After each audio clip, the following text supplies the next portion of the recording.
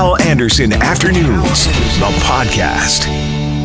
Hello, coming up on the podcast, Sean McDonald. He teaches negotiation at the Asper School of Business. We'll talk to him about the trade talks between Canada and the U.S.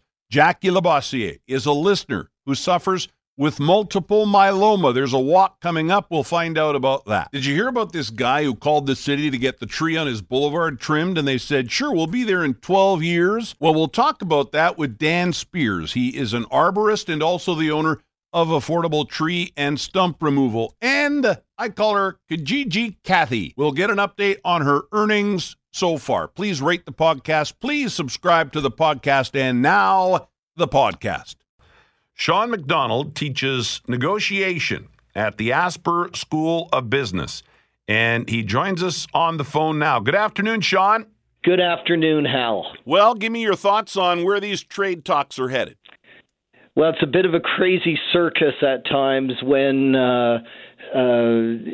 one side changes, and it's sort of like new drama every week. So what I say today could be different tomorrow. Yeah. But let's go back a couple of months, and this all was really blew up when Donald Trump imposed 10% tariff on aluminum and 25% tariff on steel, and then Canada retaliated with equal tariffs, particularly in agriculture and food processing and so on. And it's kind of led us to the point where this has been the starting point of a much bigger fight, and that is to essentially dismantle the North American Free Trade Agreement, or NAFTA. Mm-hmm.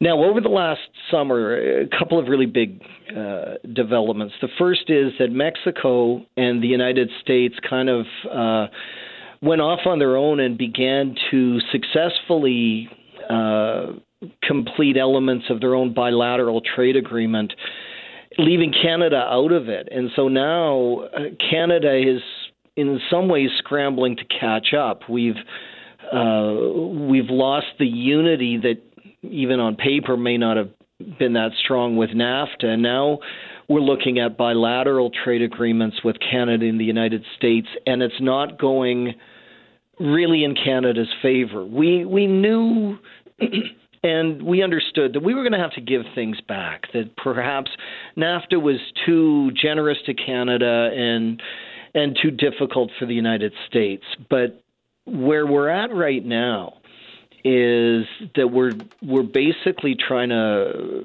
minimize our losses with NAFTA. It looks like there may be a couple of real critical things. One is dispute resolution, and the Trump government wants the dispute resolution on any future trade to be done in U.S. courts, and Canada wants it by an independent judicial panel. And so that's a huge sticking point for all future trade. And the second is the dairy industry. And the Trump wants access to the Canadian dairy markets. And right now there's been a lot of protectionism in Canada for the dairy industry that I think Canada's going to have to give some ground on this one. Anyways, the things really kicked in the summer when the trade commitments and fights for steel and aluminum kicked in, and our counter tariffs kicked in. And so we got a real good fight going on right now. We sure do. That could get bigger. Let me ask you a question here, Sean, because I get the sense that we're heading toward a deal or no deal fairly quickly here. Depending on what happens. But because you teach negotiation at Asper, so talk a bit about what the U.S. did to us with the help of Mexico. I mean, they froze us out. We went in against the giant, against the elephant, and with the help of Mexico, we kind of got shut out, didn't we? We sure did. And so if we were to talk about this in a class, we would say that that's bad faith bargaining. That is bad faith bargaining, eh? It's not just better. It's not just better than us. They pulled a fast one on us, eh? Yep, yeah, and that is going to poison the well for how Canada feels about this. I have to believe, because you always do this in negotiation, Canada has a plan B on this. And the plan B is to build stronger ties. And maybe this is a good thing with all other countries, not Canada and Mexico. And of course, there's geography issues, but I think it means strengthening our ties to the European and Asian markets. And that's a silver lining out of what's going to be a bad situation. And you're right, we're heading towards a culmination of this dispute, and it seems to be at the end of this month. Both sides have said that this kind of song and dance and drama needs to end.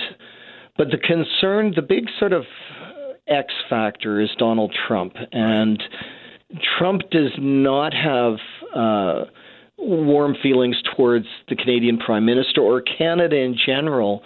And so there doesn't appear to be a strong willingness at the moment for Trump to compromise. Furthermore, it seems to be this America First seems to be a winner with his base, although it's going to really hurt the agriculture sector in the United States with what they call tit for tat types of tariffs and quotas, and that's going to go on. So we could have some bad days. It looks optimistic, and in some thinking is we get better ties with other countries and we wait it out till new leadership comes on in the United States that's willing to bargain with goodwill and fair play, which we haven't seen a lot of over the summer.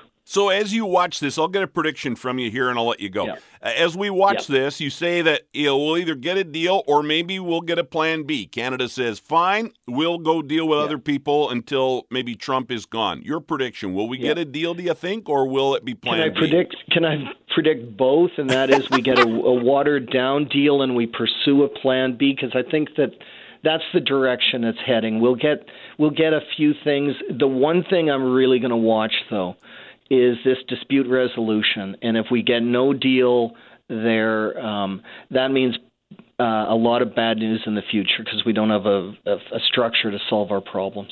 Sean, thanks for this. Appreciate your expertise always. My pleasure.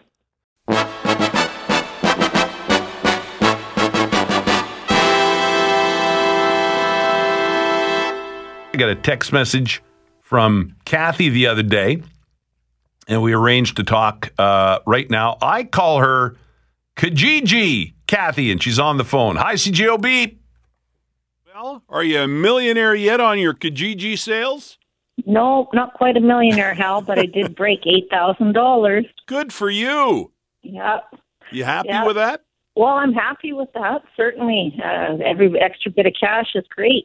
We talked a few months ago, and I said I'd get an update. And how long have you been doing this? I opened my Kijiji account in 2015, so, a couple of years now, and just regularly keeping track of everything that I sold. And that's where I'm at right now. And how much work has it been? Are you on it every day for an hour, 2 hours? Give us a sense of the workload. Well, I get a message from somebody and, you chat back and forth and where you can meet. I live in rural Manitoba, so I'm in the city. So when I'm in the city, I tell them I'll meet them at a parking lot somewhere when I go in to do some shopping. Yeah. But you've pretty much always got something on Kijiji for sale, eh? Actually, I have about 83 items on Kijiji right now for sale. Wow. Yeah. I just keep finding stuff in the house that I no longer care to have. So, get rid of it, So you're not buying other stuff to resell on Kijiji. You are just clearing out your stuff. Yeah, just my own. I had a couple of family members merged together within the house. I had my mother, I had my husband's stuff and my stuff. So we all merged together, and then you have a whole lot of stuff. And you don't need 3 toasters. So. Yeah, right. Are you enjoying it? Well, enjoying the money that I put aside for my holiday or whatever. Yeah. Actually, we do that. We put it aside, and then we use it for a bigger purchase that we'd like to have, yeah. Yeah. Well, Kijiji's been handy for me. I'm not on it a lot, but there have been times where I've gone, hey, I want that, but I don't want to pay full price. I wonder if there's one on Kijiji, and I've lucked out a couple times. Yeah, yeah. Well, my husband had some boat parts that he just recently decided he no longer wanted. They were brand new, still in package, never had been used on his boat. So we sold those on the weekend and, made it $50 for some stuff that was sitting around. Yeah. So you're going to keep doing it. I'm going to keep doing it for sure until my house is empty. Well, Kathy, thanks for the update. I appreciate it. All right. Kijiji Kathy, $8,000 since she opened up her Kijiji account in 2015. That's not bad, just getting rid of the junk around your house you don't want anymore. I'm impressed with that. I'll tell you what I'm looking for right now.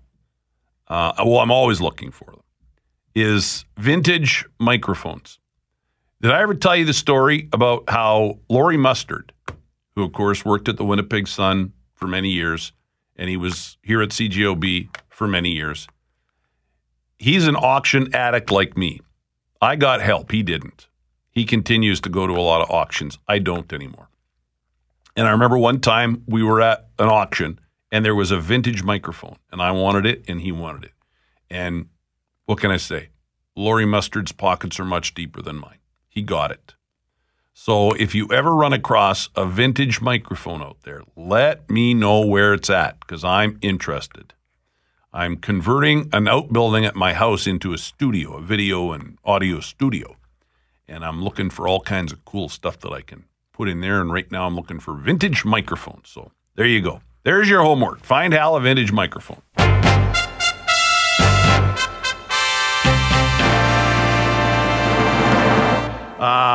Somehow Jackie found my phone at my desk and left me a message. I played it for you. Was that yesterday? I think it was yesterday I played it for you. And I said that I would get her on the show, and here she is. Jackie Labossiere joins us now. Good afternoon, Jackie. Hi, Hal. How are you? Great. I got your message. I even played it on the air, and so I'm happy to have you on to talk about multiple myeloma. You're suffering with multiple myeloma, correct? That's right. Tell us about it. And just to make sure that everybody knows, myeloma is not melanoma. Melanoma is skin cancer. Multiple myeloma is a blood cancer. It affects your bone marrow. And it's rare, but you say not really that rare anymore. Well, it's the funniest thing that once I was diagnosed and was letting friends and family know, they would say, oh, I know someone who had it or who has it. It is still considered a rare blood cancer. It's not as popular as leukemia or some of the other blood cancers. Mm-hmm. So we call it rare, but those of us that are living with it, we're saying we seem to feel there's more and more people that are being diagnosed with it and wondering if maybe making people more aware of the symptoms of multiple myeloma might help them get early treatment. Right.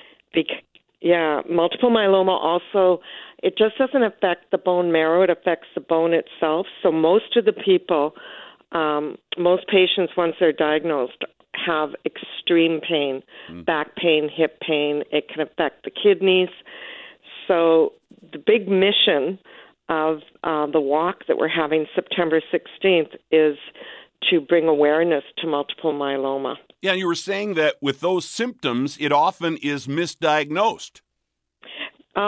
It's not so much misdiagnosed as poo-pooed as being, oh, you're feeling tired, you have bone pain, look at your age, because typically myeloma hits people in their late 50s, early 60s, although personally I know 5 people who are under those ages that have been diagnosed with it. So you go to your doctor and you have, oh, my hip's been bothering me. Well, let's see how it goes. And the next time you go, you say, well, my hip's still bothering me. And until the blood test can be done and shows what's going on in your blood work, it's really a hard cancer to diagnose. So what Myeloma Canada, who is the only nonprofit Canadian organization that is solely devoted to multiple myeloma, they really are eager to get family physicians to do perhaps more blood work with people that are coming in with what could be the symptoms of myeloma. Mm-hmm. And it's really this walk that I'm involved with, the Make Myeloma Matter walk, is about building awareness and naturally the money for the research for the drugs that will help. Sure. Give us some details on the walk. You mentioned it's coming up on the 16th. Tell us about it. The walk, it's the 8th annual walk in Winnipeg, but the 10th Canadian-wide. There are 23 cities across Canada that do this walk. Our walk is September 16th at the Norwood Community Centre at 87 Walmer Street. Registration starts at 9 with the start time 10:15 for the walk. We are a little upset this year that our walk coincides with the Terry Fox walk. We're not trying to step on any other people's toes. Normally, our walk would have been the week before, but the Norwood Community Centre was booked for the 9th, so we had to go to the 16th. So we apologize to all the people who are hardworking for the Terry Fox walk. We're not trying to take away from that. Sure. It's just a blip this year. That's the way it worked. Yeah, it just worked out that way. So that's coming up this Sunday, and I would suggest get out and walk for Terry and walk for multiple myeloma. Do it for both. Yes. Yeah. If we can do it for both. And both are great fundraisers. So ultimately, the cancer community is huge. And so whatever's going to help in one area will eventually help in others. So it's all good. Well, Jackie, thanks a lot for the message. Thank you for joining me today and telling me about the disease, and we'll get the word out. Thank you so much, Hal. Have a good day. You too. Bye-bye. Thank you. There's Jackie Labossiere. She has multiple myeloma. The walk's coming up on Sunday, and if you want to help them out, you can certainly find out more online. Happy to have Jackie on to talk about that.